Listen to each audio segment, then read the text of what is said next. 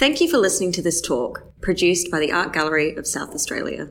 So welcome to the Art Gallery of South Australia. My name is Russell Kelty, the acting curator of Asian art here at the Art Gallery of South Australia. And today we're sitting in a vast emporium, which looks at the kind of style, movement of trends and motifs around the world through a variety of media such as porcelain, ceramics, lacquer, sculpture, silk, during the 16th to 19th century. And this talk obviously is not only part of the gallery's larger lunchtime talk series, but also the Oz Asia Festival, which many of you may have seen, which started last week to great aplomb. There's a big dragon on the bridge out over the Torrens, which looks fantastic, so go see it at night.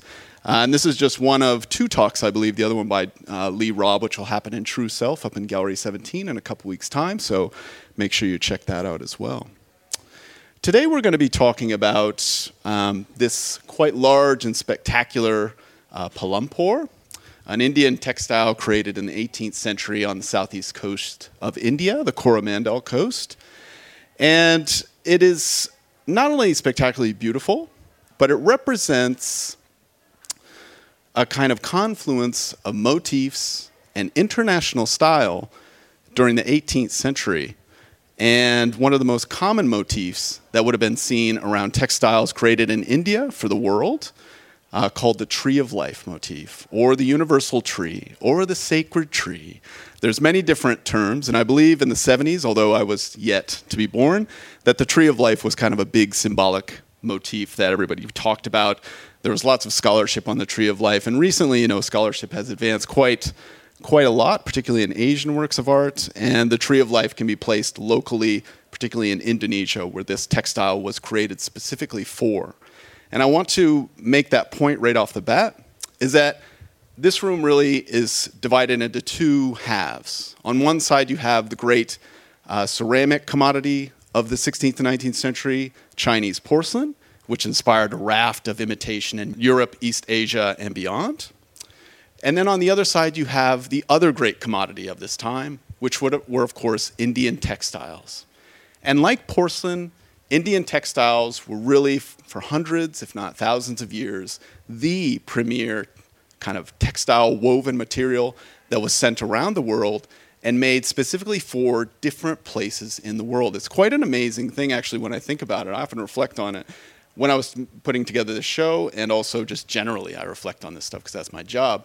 But it's quite amazing in the 18th century that Indian artists based in Southeast India were creating designs and motifs specifically to suit European customers, Southeast Asian customers for this great trade in spices and bullion and other things.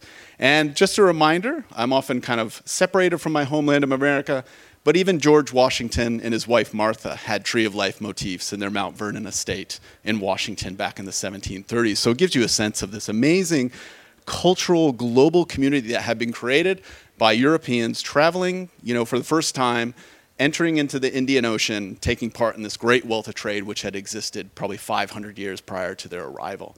And what was on offer for the rest of the world were these amazing selection of textiles created by Indian artists who could create the most vivid colors in the world, the most steadfast and vivid colors, particularly red and blue. So red was made from madder, the root of madder, and blue obviously from indigo. And when they couldn't create those colors, they combined particularly the blue with yellow to create the greens that you would see on this particular textile.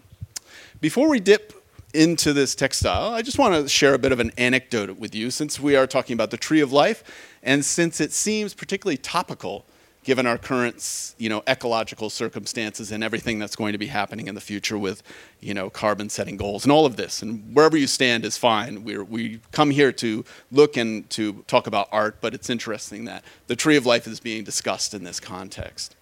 My wife and I took a trip to Sarawak in Borneo in 2010, which I'm not sure if some of you have been to, a small place called Kuching, which is a transliteration either of cat or Cochin, a port in India which they were trading pepper with for quite some time.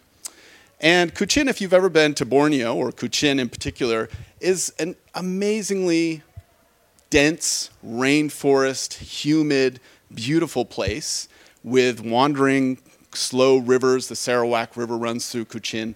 And just these beautiful trees kind of by the side of the river. And then if you go out further afield, you can see orangutans swinging in trees and all manner of flora and fauna. It really is quite beautiful.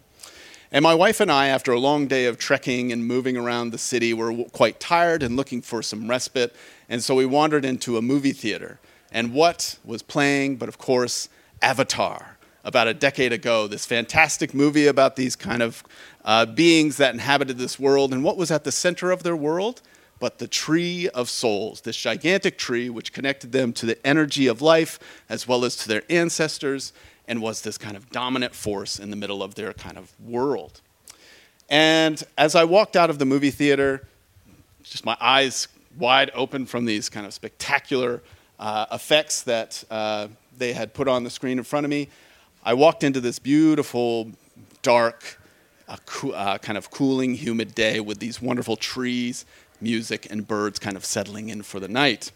And I was reminded that in Asia in particular, but throughout the world, trees play a prominent role in belief.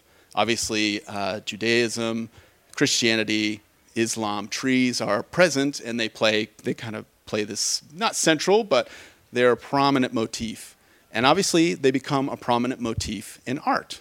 Not only trees in Islam, but also in Buddhism, of course. The historical Buddha found enlightenment sitting underneath a Bodhi tree. And so trees are connected with spirituality from ancient times.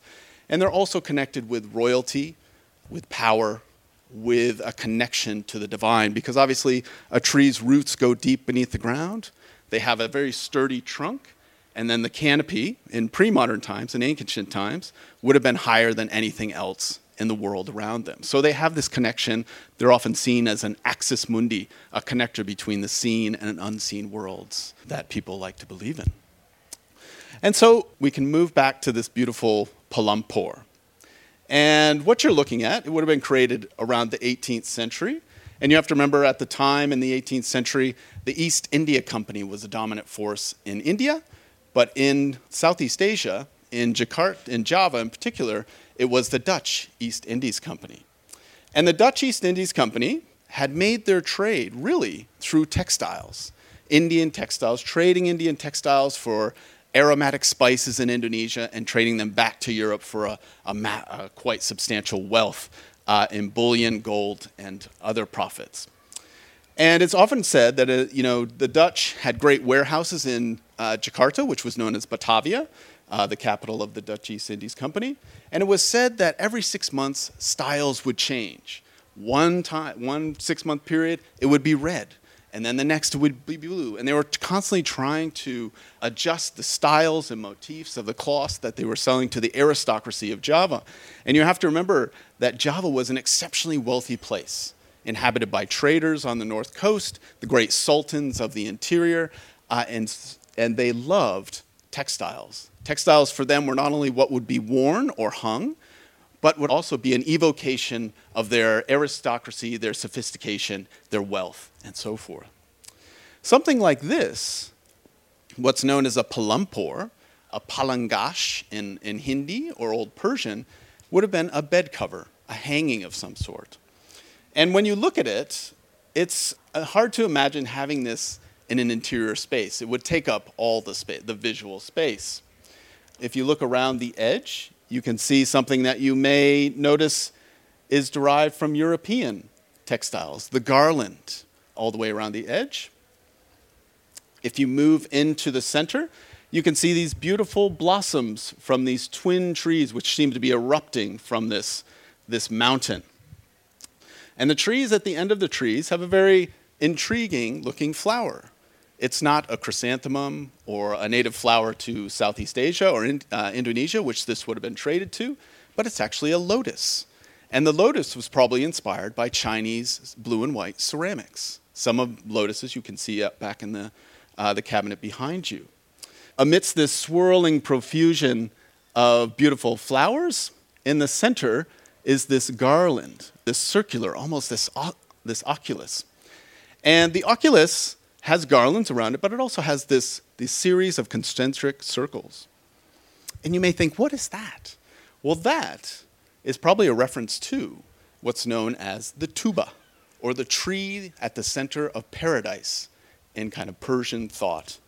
And if you have to think of it in a very specific way, if this bed cover was hung over the top of you and you were looking up, you would see these trees on either side, this beautiful symmetrical divided center ground with all these beautiful flowers, and then, of course, this central oculus. And it's thought that this was meant to be the actual trunk of the tuba tree descending to earth and then all the way to heaven. Well, if you read in the Quran, trees play quite a prominent role in the Quran. And one particular quote from the Quran reads, "Who has created this ground on which I rest? Who has created this canopy on which I gaze?" Referring to the fact that Allah had created both the ground that you're resting on, creates everything in nature and should be respected, particularly trees, but also this amazing canopy over which you're gazing, which, references the universe, the cosmos. It's very kind of wonderfully esoteric. There's also other great quotes from the Quran describing this tuba tree. And it describes that it takes 100 years to get from one side to the other. You can never actually ride outside of its shade. It is so wide and so great. Another is that the fruit that can be harvested from it are so huge they could feed a family for months. So the tuba tree at the center of this paradise is quite spectacular indeed. It's important to remember when you're looking at this that the tuba tree, Islam, and Arab beliefs in paradise had entered India via the Mughals, and obviously the repertoire of textiles that were sent to Indonesia, because at that time Indonesia was an Islamicized state from the 16th to 19th century. And so these would have been welcome, interesting motifs for sultanates and so forth in Indonesia. Now, what's fascinating about this motif is these motifs are very much mirrored in Dutch tree of life panels like this, which you can see throughout American collections, European collections, and really throughout the world. What distinguishes them is this very symmetrical pattern. And it's important to look at this pattern because this not only references the tree of life, it also references old Persian ideas of paradise.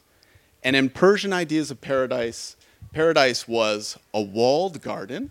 So you have a walled garden that had at its center a fountain of ever-flowing water, which this could be kind of conceived as a fountain, and segmented into 4 parts. And so this textile, which ostensibly is supposed to be for decorative, a decorative motif or a decorative use, is actually imbued with this very robust sense of sacred ideas from Persia as well as Islam.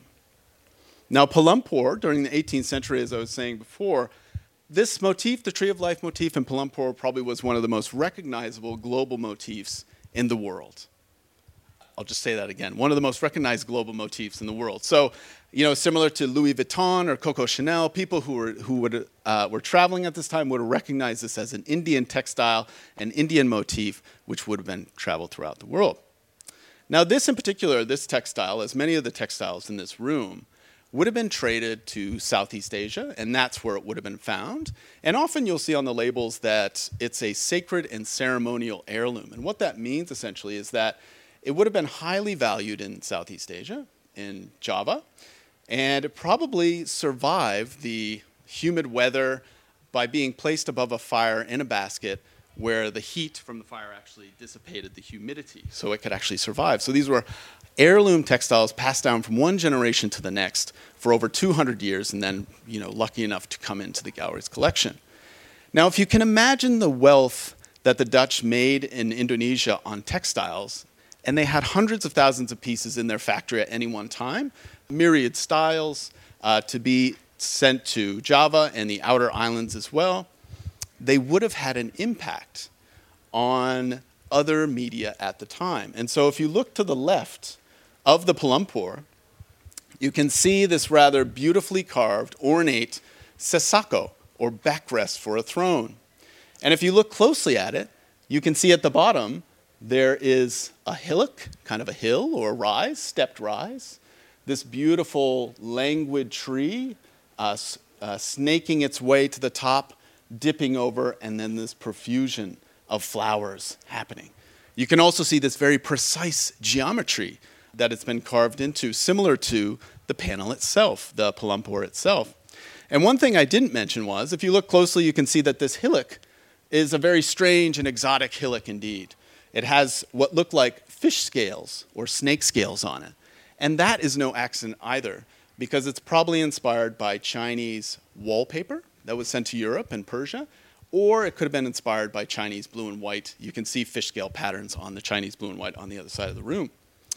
But as I was saying before, this idea of the tree of life wasn't simply a sacred idea. It wasn't simply about the profound nature of nature, but it was also about power. And so this motif, put on this sesako, this backdrop, you can imagine would have been used during particularly auspicious ceremonies. And so whoever was sitting in front of it would have been dwarfed by this gigantic, flowering tree of life, these connections to powers.